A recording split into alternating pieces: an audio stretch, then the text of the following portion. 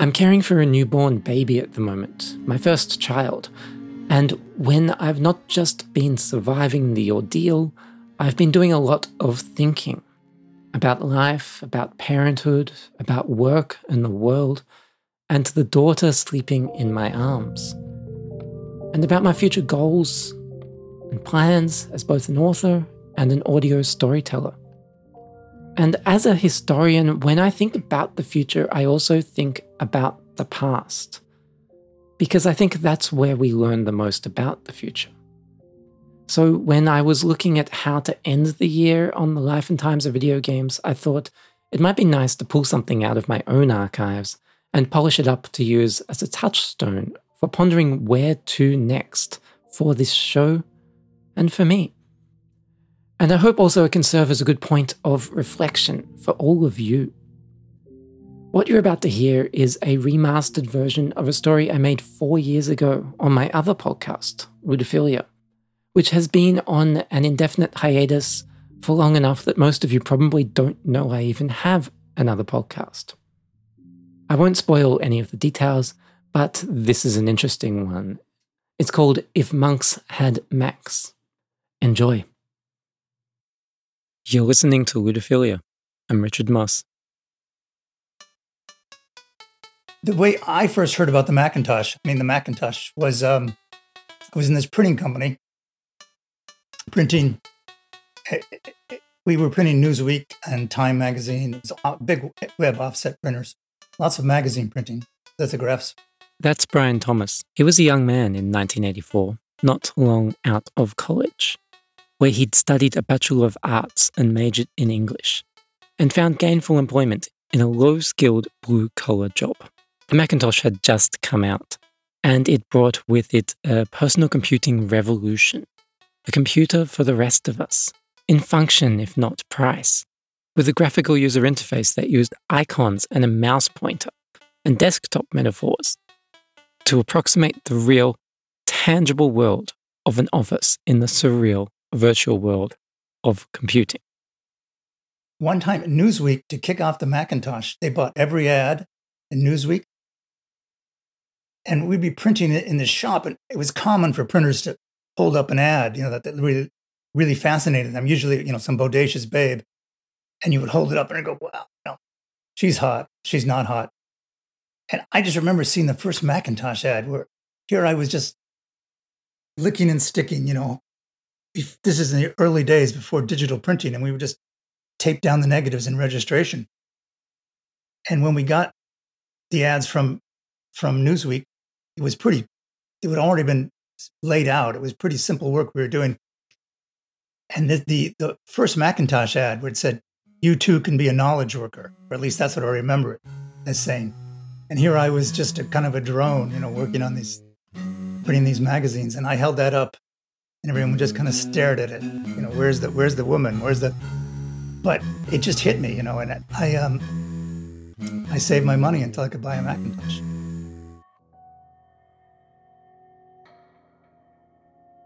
He got his first Mac 2 years later in 1986, a Macintosh Plus. In 1986, there were very few ways to create with a Mac. You could write and make digital black and white paintings, and that was about it, unless you were a programmer. The only exceptions being a couple of game-making programs. There was World Builder for designing adventures and role-playing games with a mix of graphics and text on the screen and both keyboard and mouse-based input. Or there was Pinball Construction Set, a kind of software kit for designing virtual pinball tables. Brian gravitated towards the latter. The first pinball game I made was of me working. My fingers were the levers, and it was just how boring my job was. It was called Working Class Pinball. And it was just a picture of me actually, laying out Newsweek magazine. I guess I wanted interactive media. I wanted, things that would engage people. I'm not a great artist or any kind of artist, really. I really can't draw anything, but I could certainly draw myself because it was in my bones. I mean, when I say myself, I mean the job I did. I did it, 8 hours a day. I could draw my hands, I could draw my face because it was inside of me, internalized by all those hours of work. But I couldn't, just paint pictures that anybody would want to look at. But everyone at work, played my game at a party we had, and it was kind of fun. And the early pinball games were passed around a lot. And they weren't like anybody else's pinball games. Psychological pinball game was about a dream I had about flying. And so we were flying at night, that kind of thing. Then along came HyperCard, which, as I explored in episode 6 on how Robin and Rand Miller built worlds from a manhole, was a total paradigm shift for software creation, a kind of democratization of program authoring on a scale far beyond what the language BASIC had achieved since its invention in the 1970s. HyperCard was created by Apple fellow Bill Atkinson, one of the minds behind the Macintosh, and it was in part a database authoring tool and in part a software development tool.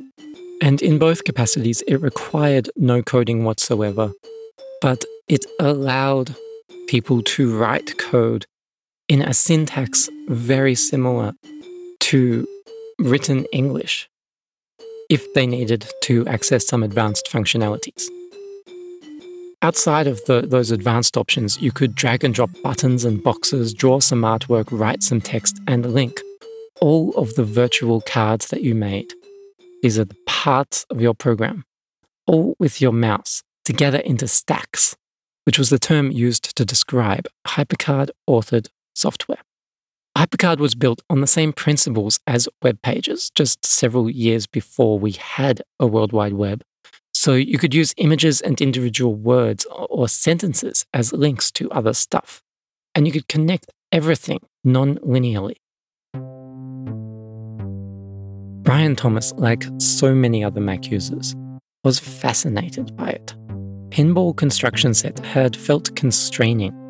No matter what he did, it had to come back to pinball, a parlor game. An object of entertainment, not of thought. So when HyperCard came out, it just hit me like this, I can do what I want. I can do anything I want. So I was very excited about it. He'd read the HyperCard handbook by computer programmer and author Danny Goodman in the lead-up to HyperCard's public release in 1987.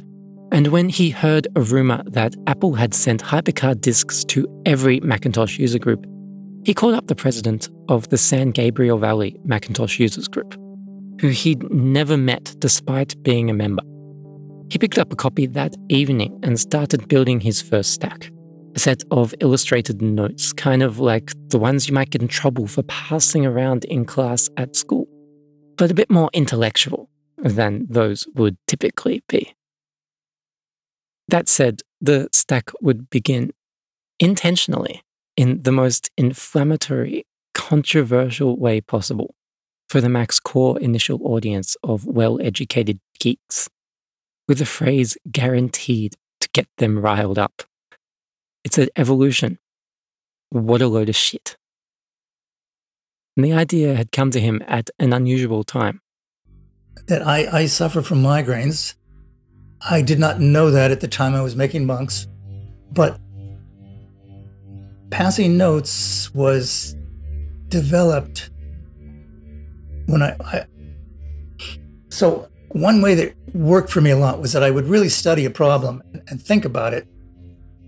And one of the first really bad migraines I had, I was just in bed.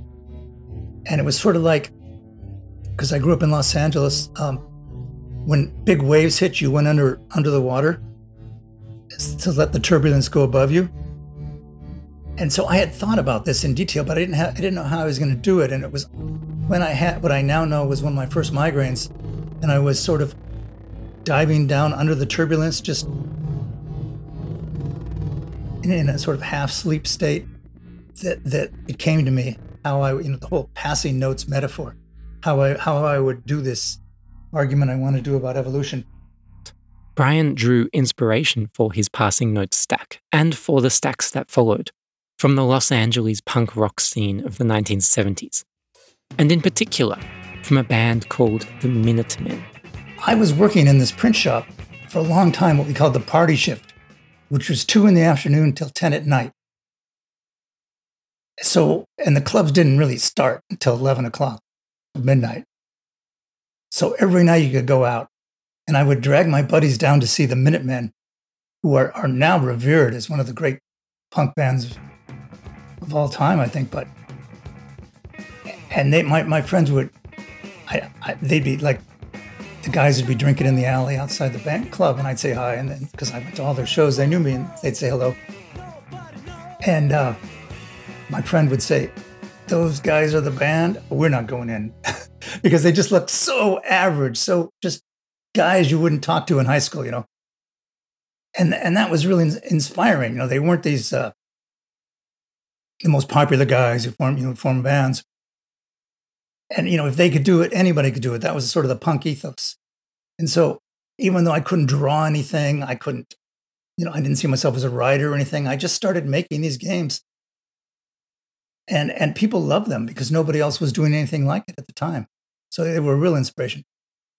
It's very appropriate that you were inspired by that, because Hypercar did have this effect of being like the software punk.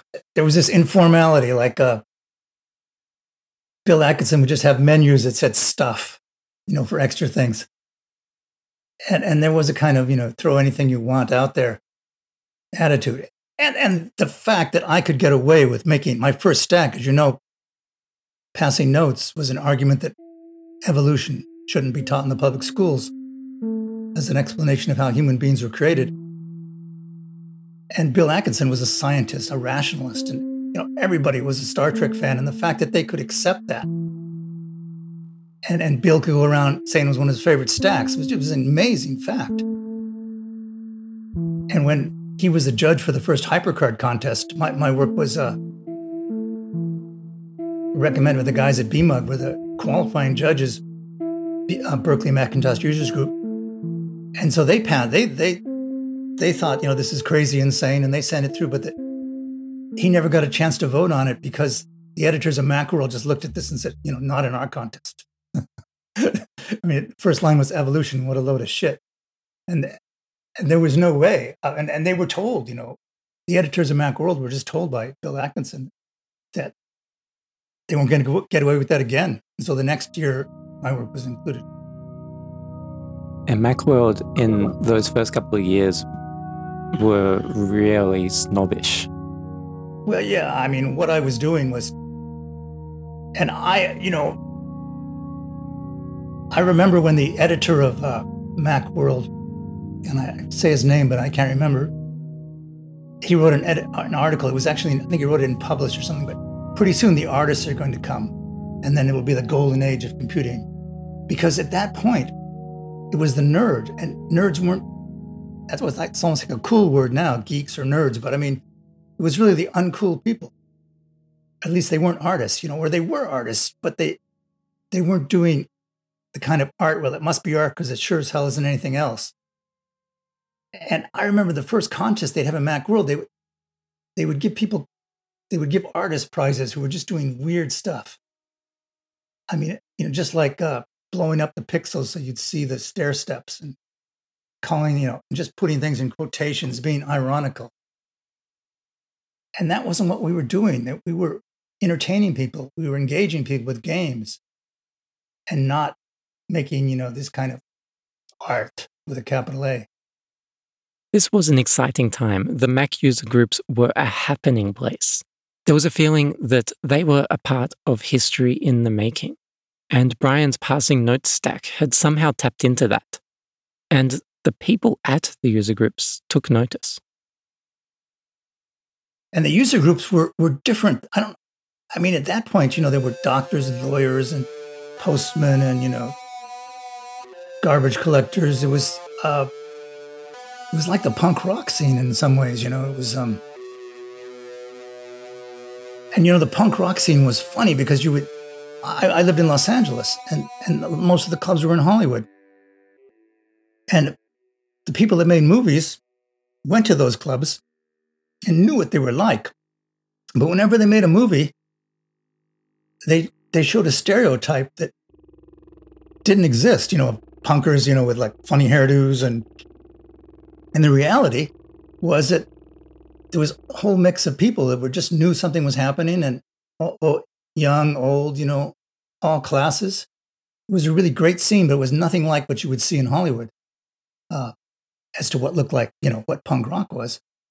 And I could never really understand why they wanted to perpetuate the stereotype that didn't exist until they made enough movies that it started to exist. What Brian was creating with his volunteer helpers from the user groups was a collection of stacks called If Monks Had Macs. I had a car accident. I was laid up, and so I had the time to work on that. And I just basically heard voices, tell them why evolution, what's wrong with evolution. I'm just the craziest thing. And I was just had nothing else to do, so I did it. And the fact that, people like Bill Atkinson, would talk about it. Going around, people would tell me, he's talking about your work, and even now, the idea that somebody could say evolution, what a load of shit, and that it would be acclaimed by the people who were the brains that made the Macintosh and who were scientists, not Christians. It was extraordinary.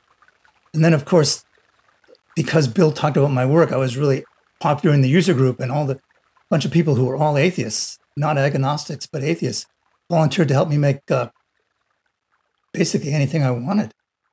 So I decided to, build a monastery library, one brick at a time. And the first thing I made was this.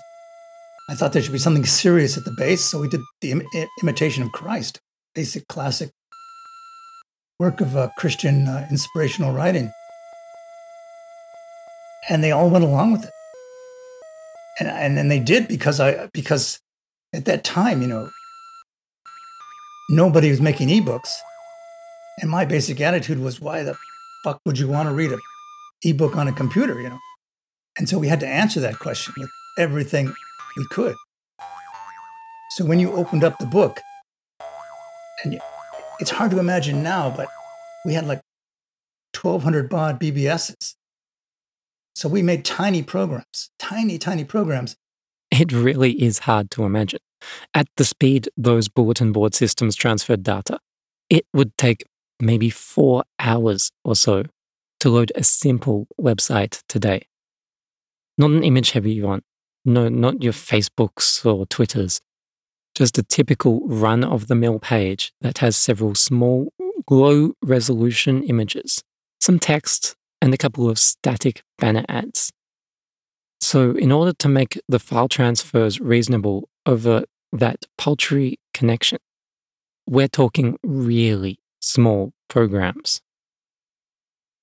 When you opened it up, the monks chanted, and the birds tweeted, and every little sound bit was thrown in by a computer program, so it sounded never repeated, because the sound of the fountain bubbling and the monks chanting and the monastery bells ringing were all put in by a program that the bells only rang once an hour, and the birds, only chirped in certain patterns. So it sounded like you had a real live scene there on your little computer that would last for hours if and it never sounded like a broken record.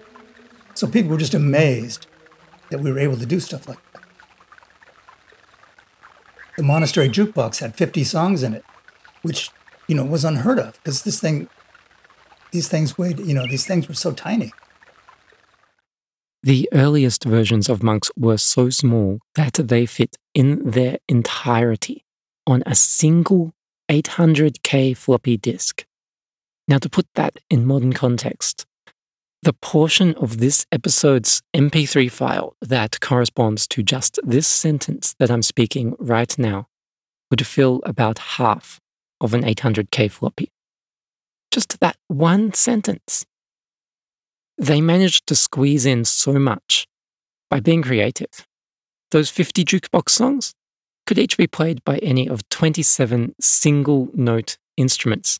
So you'd hear monotonous renditions of, say, Tambourine Man on flute, or Raindrops Keep Falling on My Head on a single chord from a Beethoven symphony.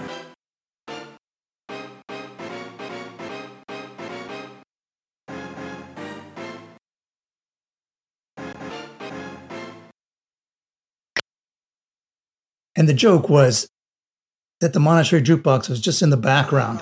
We were talking about the meaning of history in this sleazy intergalactic bar, which was one of those punk bars Al's Bar was my favorite bar in LA. And the idea was that if you didn't click on that, you never knew it. But if you clicked on the flashing lights on the jukebox, then you went up to the jukebox and there were 50 songs and you could rearrange the instrumentation. Most other parts of the program were either tiny sound files running on timers and button prompts, or text and black and white illustrations.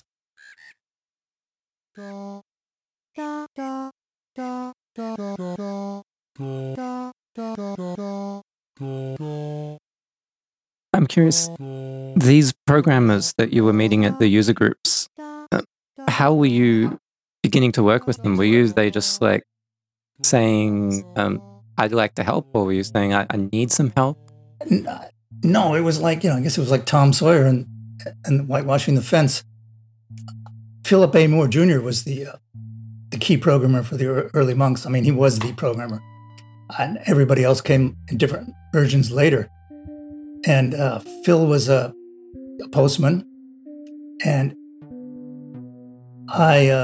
everybody was playing around with HyperCard. But it was like it was this toolbox, but you had to do something with it. But the question is, what would you do with it? And so I invited him over to see the first version of Passing Notes that I made, the argument about evolution. And Phil was a determined atheist, but nobody was, mixing, pictures and ideas the way I was. And what he made was a electronic bulletin board simulation, so that when you clicked on this thing, people were like ripping the wires out of their Mac because we thought they might be making a long distance telephone call. But what it was a simulation of the discussion that stack engendered. And there are people telling me I was crazy, but there were also scientists from JPL who were very intrigued by what it was saying and criticizing it, and from making constructive criticism. So I changed. If there was any scientist that thought anything I said wasn't scientific, it was changed. But basically, they were experts in their field, and what they were really saying is that the popular books that you're reading are not accurate. So we had to change some things. But there was a whole discussion, and that was actually what I think Bill Atkinson liked so much, because at this time I want to say there's no internet, but there's no World Wide Web, and the internet is these little bulletin boards that people have in their homes that you call up their house, and you leave a message, and then other people leave messages. So we just created a simulation of one of those bulletin boards in which people were arguing about my stack and adding their criticism to it. And we sort of created a simulation. Over time, they built and expanded upon a journal keeping tool, which some fans literally used for decades. When we made a journal, the first time it was pretty sophisticated. It was about like the journals that you can buy now. But when we made the second and third versions of Monks, we tried to think, how can we make a journal like no one else has ever made it? And then we made our threaded or structured, our threaded journal, so that the idea was, to read how people had used their journals in the past and empower them to do it with our journal much better. And the first case was Henry David Thoreau, who created this journal and then cut it up and destroyed it by, stitched the pages together literally when he wanted to write articles. And so we had this idea that you just create this journal and then you could do a search on something like Moonlight that Henry David Thoreau wrote about, and it would take all the journal entries about Moonlight and put them in a separate thread, and then you could just print that thread out so that it could take your non-structured journal and make something out of it. And then once we had that idea, we inverted it so that you could create the topics first and write into them. And we looked to see who was doing that kind of thing, and there was a whole structured journal idea where you'd have threads like affirmations and dreams and dialogues with your higher self and all these new age things. And I got to write a sort of tongue-in-cheek new age book called Get an Inner Life, about how to use our journal to, create a new self. There was a massive volume on the Kennedy assassination, complete with a guided tour from Brian that picked out the passages in the Warren Commission report that he thought were most interesting. Again, functioning in part to let users know that they could do the same thing with their own bookmarks and commentary. A later programmer, Richard Gaskin, made a tool to rearrange journal text to help you find new ideas in your own writing. Later versions also added a solitaire card game, and they'd done a kind of monk adventure in the earlier releases. It was called Meet in Conversation, in reference to the vow of silence and of vegetarianism that medieval monks took. During special feasts, they'd get a reprieve from both vows and have meat in conversation. The game broke convention by disallowing any act of violence and also by preventing players from hoarding every object that wasn't nailed down, which is how you'd normally play an adventure game. Instead, you could only take things that were given to you. And somewhere along the way, they went commercial, with a CD-ROM release from the Voyager company. They came to the LA Users Group to show off their first CD-ROM, which was a close reading of Beethoven, one of Beethoven's symphonies, with Robert Winter. And after they finished, I walked up to Bob Stein and Robert Winter and said, "Well, I'm glad I've got some competition now." And they looked at me like, "Who the fuck are you?" And when I told them what I'd done, okay, we know with Monk's Head Max, And that was how I met Bob Stein, and we stayed in touch. And so when I wanted to make a commercial version of Monk's Head Max, he knew who I was, and he was interested. And I, got to go to New York and work on it with him. He had some, really top programmers. And the one thing that I really treasured when I showed them what I had done with Monk's, the opening with the bookcase, the four-sided revolving bookcase, and his top programmer said, "Well, best damn table of contents I've ever seen."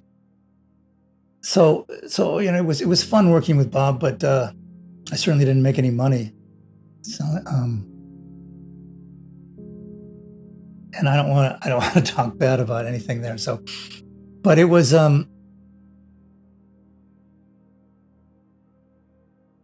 fun thinking that they were doing all their work and that I could take them on myself, the best work they had done.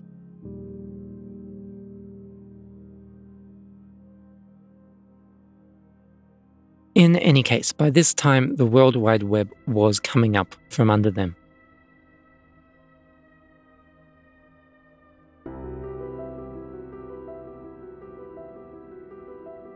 So once I was working with the Voyager company, the World Wide Web was in full swing. And that was really like, when the meteor came that killed the dinosaurs, the World Wide Web was the meteor that killed CD-ROMs and the kind of multimedia I was doing. And we knew, that we had to get this stuff out fast because there was a limited time for it to sell. And Bob Stein with the Voyager company, they own the rights, the digital right, Criterion Corporation? It was the same company.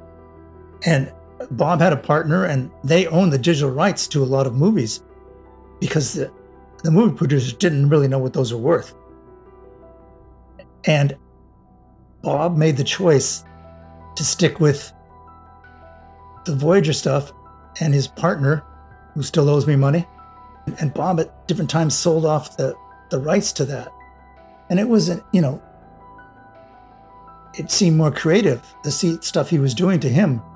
But you can see what a crazy business decision that was, because Voyager no longer exists, and Criterion is huge. And so when I was in New York, it was still the same company. They hadn't totally split yet. So it wasn't movies, where the money was, not the kind of CD-ROMs the Voyager company was making. They did some wonderful things like A Hard Day's Night, where they were interactive stacks to control the movie. But the future was the Criterion Corporation just doing the movies with the extras and all the stuff that they do. And, I first saw the World Wide Web I was at a hypertext conference. And in the middle of the night, we went to a nuclear physics lab in one of the universities around Seattle, because there was a professor there whose daughter I knew who had a computer hooked up to the web. It was that rare. And the guy that took us over there and showed us got flown to Lucerne, Switzerland, as one of the pioneers of the World Wide Web. And they said to me, "Brian, you should be doing this." And I said, it wasn't very exciting compared to the stuff I was doing at that time. They could show a movie. Big deal. So I guess I sort of made the wrong decision, except that I'm not a programmer. So I waited to make a web page until there was a PageMill, a program that helped you do that. The first program. And you kept improving Monks for a few years. For far too long, yeah. I technology kept advancing, and it was extremely difficult to keep up with it. Boy, Steve Jobs, the OS X, as I've said before, it's like programming when Steve was developing OS X on the Mac was like being the architect on a planet where they change the laws of gravity every 6 months. And he was changing the underpinnings of the operating system. And so we'd make something and be ready to release it, and then it wouldn't work. It was really tough. And, Monks is an artifact. I'm thrilled that people loved it and used it for decades, but it's like a branch of evolution that didn't, as I said, the perfect analogy is when I was in New York with the Voyager company, and the Criterion Corporation split off, and they, digital selling movies on DVDs with extras. That was the future, not making CD-ROMs.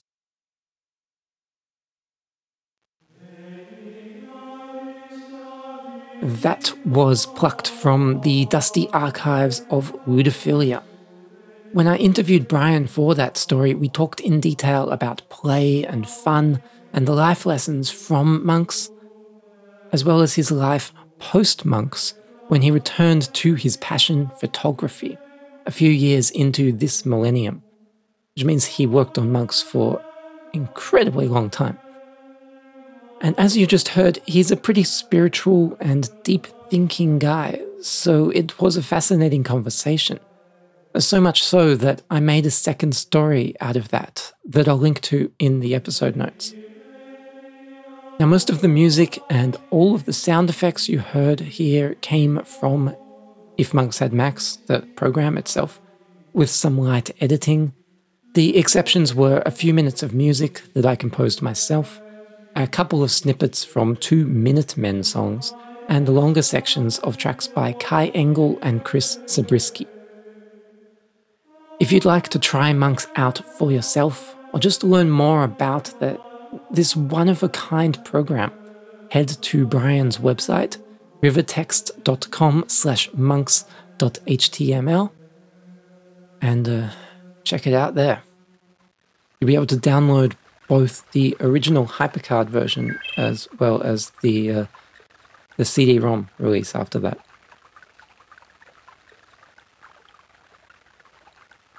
Ludophilia will return, and so will the Life and Times of Video Games. In fact, I have an interview for the next episode of the Life and Times of Video Games penciled in to happen around mid-January. And there are 3 episodes in total that I intend to publish in the first few months or so of 2022. I'll talk more about this another time, but the show is changing. there'll be fewer episodes going forward, and I may even do away with this seasonal release structure. But on the other hand, what I do publish will tend to be more ambitious. But anyway, that is it for me this year. I hope 2021 treated you okay, and may your 2022 be blessed with joy and happiness and dreams fulfilled. You've been listening to The Life and Times of Video Games. My name is Richard Moss. I'll see you next year.